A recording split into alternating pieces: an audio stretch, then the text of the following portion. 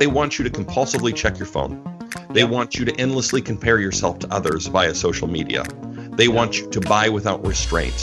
They want you to be constantly distracted and engaged. You're trying to make your behavior align with your higher priorities, right? Yeah. And which are about loving other people well, glorifying God through your actions, living a life that is holy and healthy, and recognizing that if tech is, unfettered in your life and you just kind of use it whenever you feel like it, they're so addictive and so engaging that it will crowd out a lot of the other good things that you want to do with your life.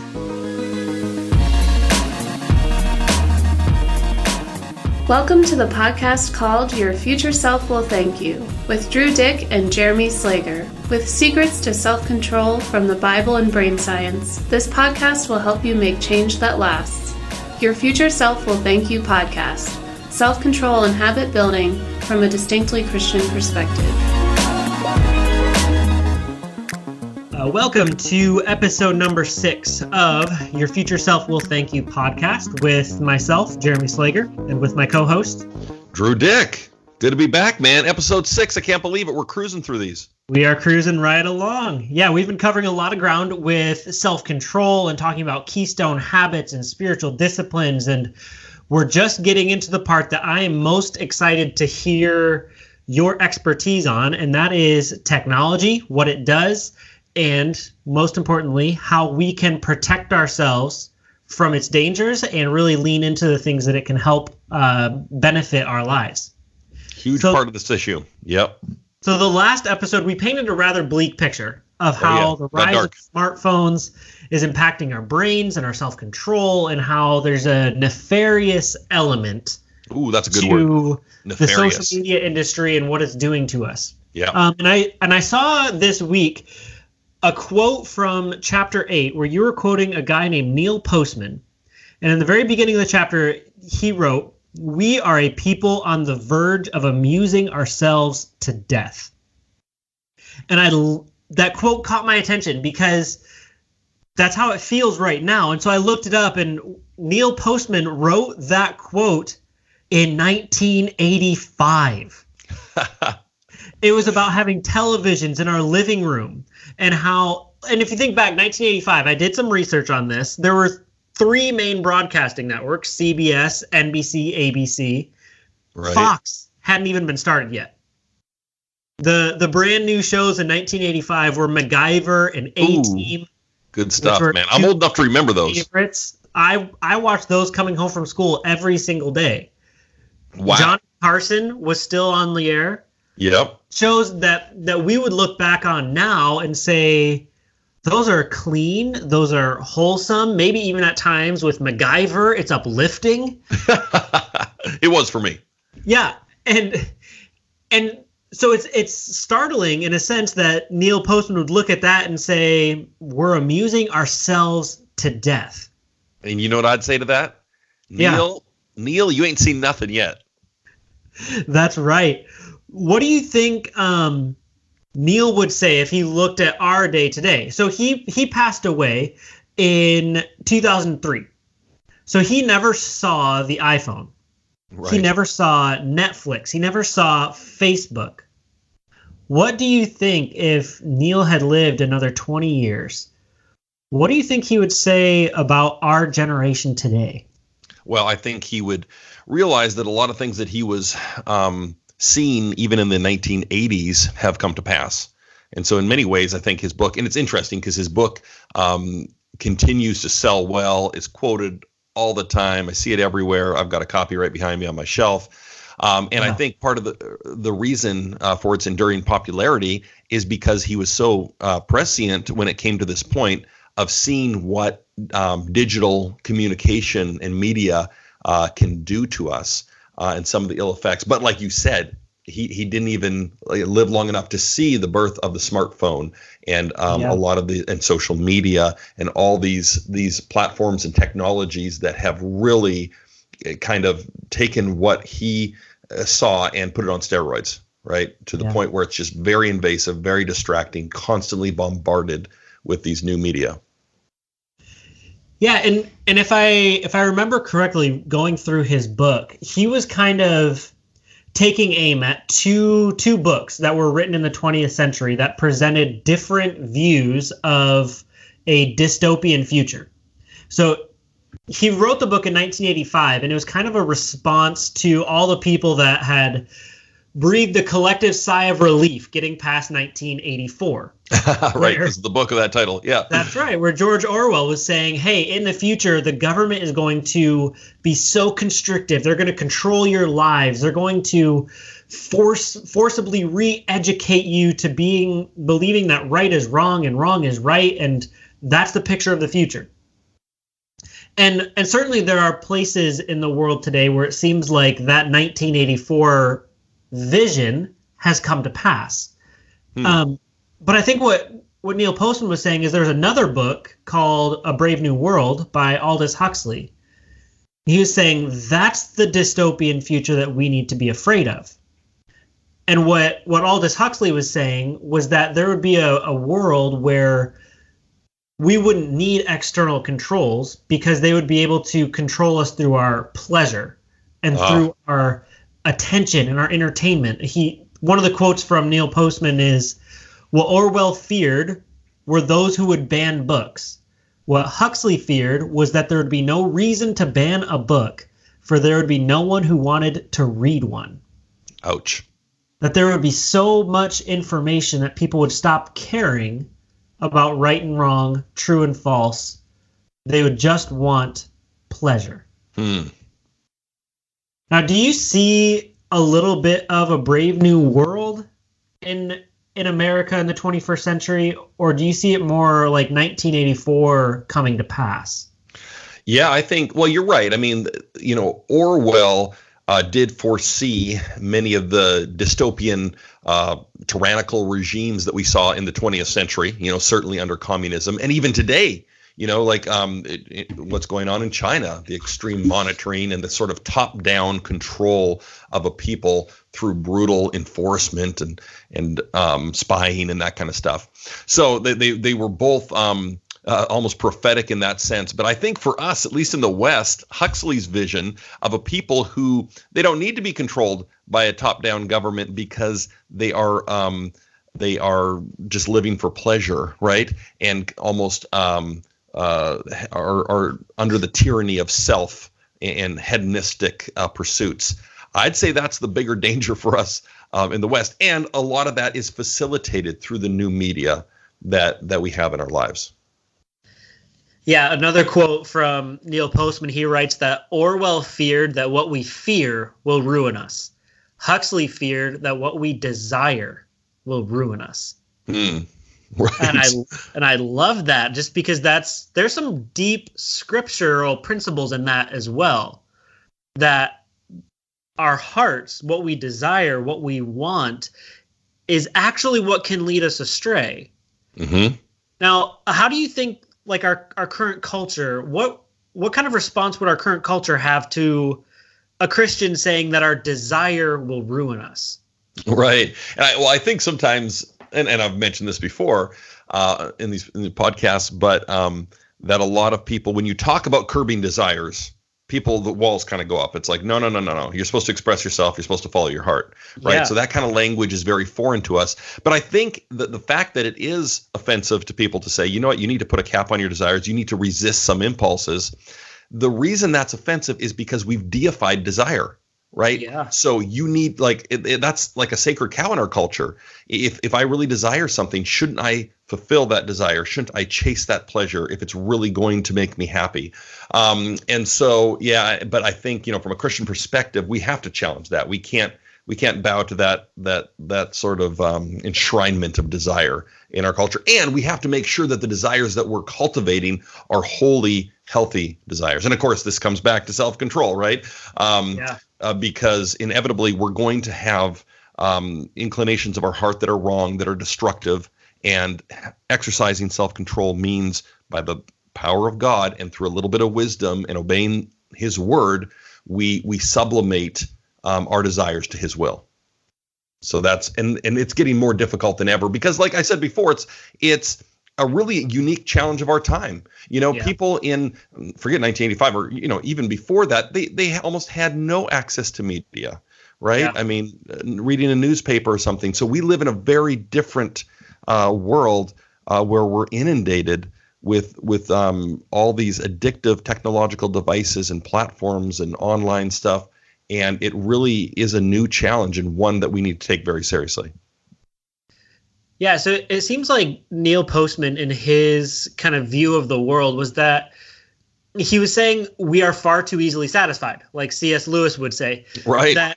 That our attention can be pulled into these trivial, meaningless things that he would call amusements and our entertainment. And yet we as human beings were created for something that was so much more and so much deeper. Mm-hmm. So what does the scripture say about what we should be focusing our time and attention on instead of going for that quick hit entertainment amusement factor? Yeah, I think there are some kind of broad scriptural principles when it comes to this, right? I think of passages like Philippians 4, whatever is true, whatever is lovely, think on these things. Whereas if you're just kind of a slave to whatever is online or on TV, you're letting the agenda of your mind get hijacked, right? Yeah. Or another scripture verse that says, do not be conformed to the pattern of this world, but be transformed by the renewing of your mind. So you really do have to be intentional and aware of how your imagination and your mind is being shaped, and not letting a foreign agenda do that on your behalf. It's interesting. Recently I've been reading The Lion, the Witch, and the Wardrobe to my kids. Yeah. And they're really young, and it's hilarious. It was a little disconcerting at first because their favorite character early on was the White Witch. Uh-oh. And I'm like, my parenting has gone horribly sideways. They came around, though. They were all about Aslan by the end. But of course, as I'm sure you know, Edmund, who betrays his siblings, the White Witch gives him Turkish delight. Yeah. And of course, he just craves this stuff. It's this kind of magical treat that he eats in the book.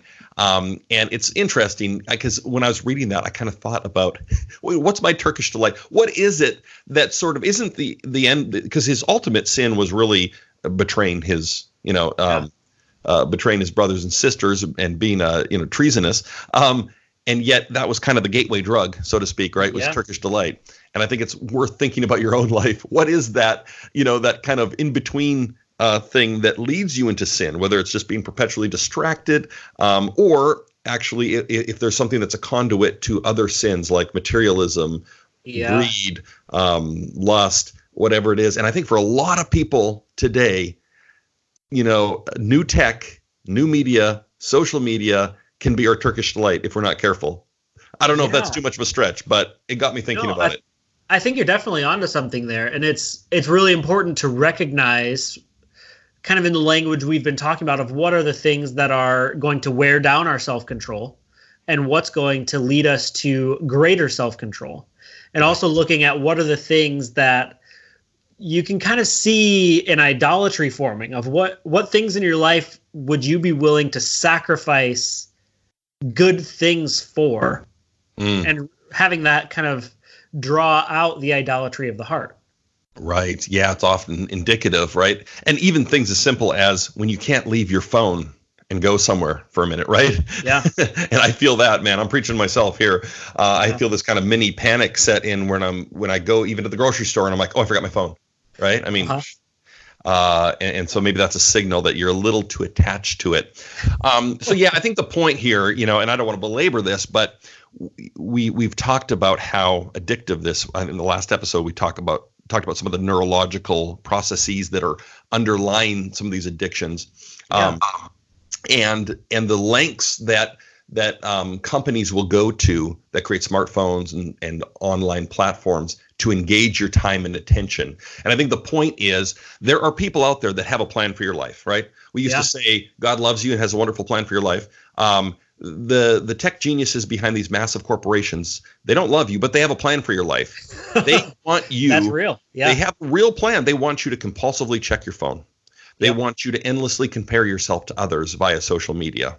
They want you to buy without restraint. They want you to be constantly distracted and engaged, right? And so, hey, that's fine. I'm not blaming them. They're trying to make money. Okay, that's their thing.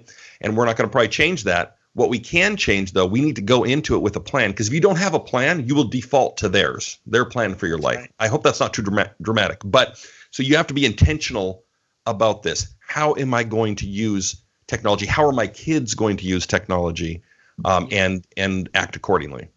It sounds like it's kind of like that classic illustration of fishes and rivers. Is fishes actually a plural, or is it fish? You're the editor here. No, I think it's fish. Yeah, fish and river. If you don't fight, you're just going to go downstream, and in order to go counterculture, you have to make an effort for it.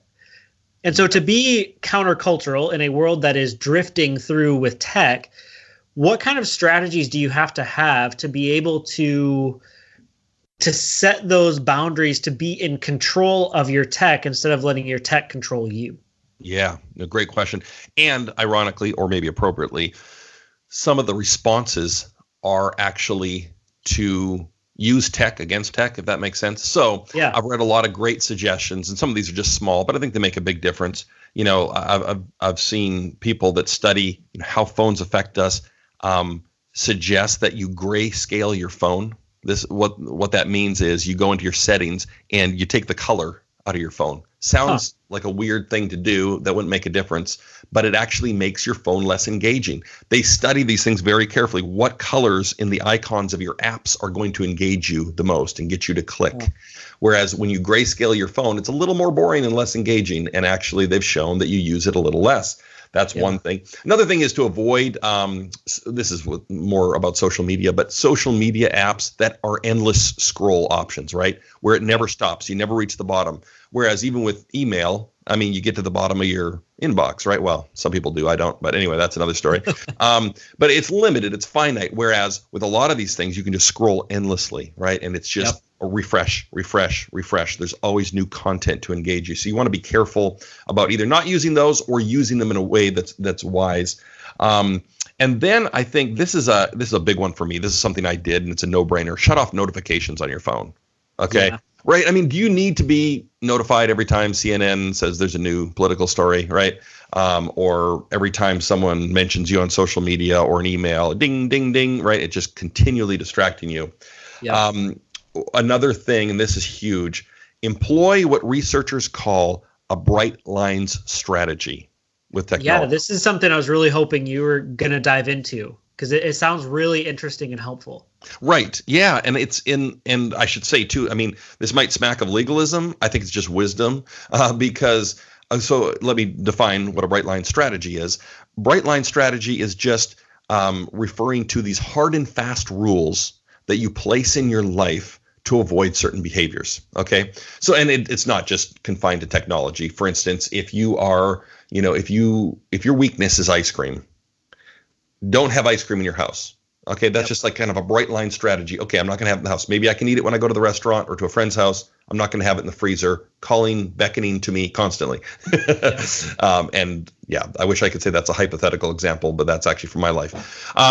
So when it comes to tech, and I'm not going to say, prescribe what those bright line strategies should be, but, an example would be, I will not look at my phone past 7 p.m. say, right? And what that does, it's so important. We talked about willpower in an earlier episode, how it's this finite resource that you need to really use wisely. It's this precious commodity.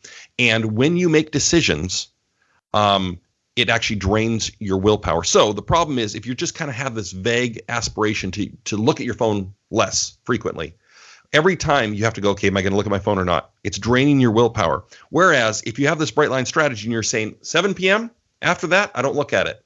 It actually preserves your willpower, because even if you're tempted, you just go, oh, no, I don't do that. I've got this bright line in my life. One that I have in our family is a no screen Sunday. I think I've mentioned that before, but it's just this, this kind of, and I should say too, we frequently violate it, but when we actually do it, it's amazing, because the kids aren't watching cartoons. I'm not on my phone. And it just makes your life so much better. And the important thing is that just to carve out some space in your life where technology isn't, reaching in, distracting, vying for your attention. wedging in between you and other people. It's crucial, I think, to do that. Yeah, it seems like that in our brain, we have kind of like two categories that we can be in. We can be the master or the slave. Mm-hmm. And so it seems like what you're saying is that if you put rules and restrictions on technology, that you are almost like showing your brain that you're in control. Whereas if you kind of have it just wide open, you're leaving space for the world around you to control you. Yeah. Yeah, no, I think that's right. And I think it kind of goes back to what I was saying about if you don't have a plan going in, you'll just default to mindlessly using this stuff. And it's usually not healthy when you do that. And ultimately, I mean, the bigger picture of this is not just be like, oh, I'm so awesome, I'm going to use my phone better than someone else, and I don't want to be distracted. It's really because you're trying to make your behavior align with your higher priorities, right? Yeah. Right. Which are about loving other people well, glorifying God through your actions, living a life that is holy and healthy, and recognizing that if tech is, unfettered in your life and you just kind of use it whenever you feel like it, they're so addictive and so engaging that it will crowd out a lot of the other good things that you want to do with your life. Well, that's a wonderful place to wrap up this episode, and just really encourage anybody that's listening to think through tech in your life and to set up that bright line strategy, to just set some kind of boundary that you're going to stick to, not out of legalism, but just out of awareness that you need to set a boundary for the things that in your life that are trying to shape you. So absolutely. One last thing. Yes. There is another option with tech. You can get rid of it, or you can get a dumb phone. Yes. Right? Dumb phone, that's just referring to like an old phone that doesn't have an interactive screen, right? That just makes calls. That's a possibility, especially if you struggle with porn, with ordering things on your phone, spending too much money. If you have a particular vice that is really heightened through a smartphone, you don't need a smartphone necessarily, right? You can get a dumb phone. That's always an option. I like to remind people of. That's great. So next episode, we're going to be diving a little bit deeper into learning how addictions are formed and learning more about self-control from people who have lost it. So trying to understand what can we learn about our brain, about the way that self-control is formed by people who are addicted, who have lost that ability to make decisions. how they've recovered too. Kind of looking at some of the recovery programs out there. I think we can learn a lot from that. That's great. Well, thanks everybody for listening, and we will hear from you next time. Awesome.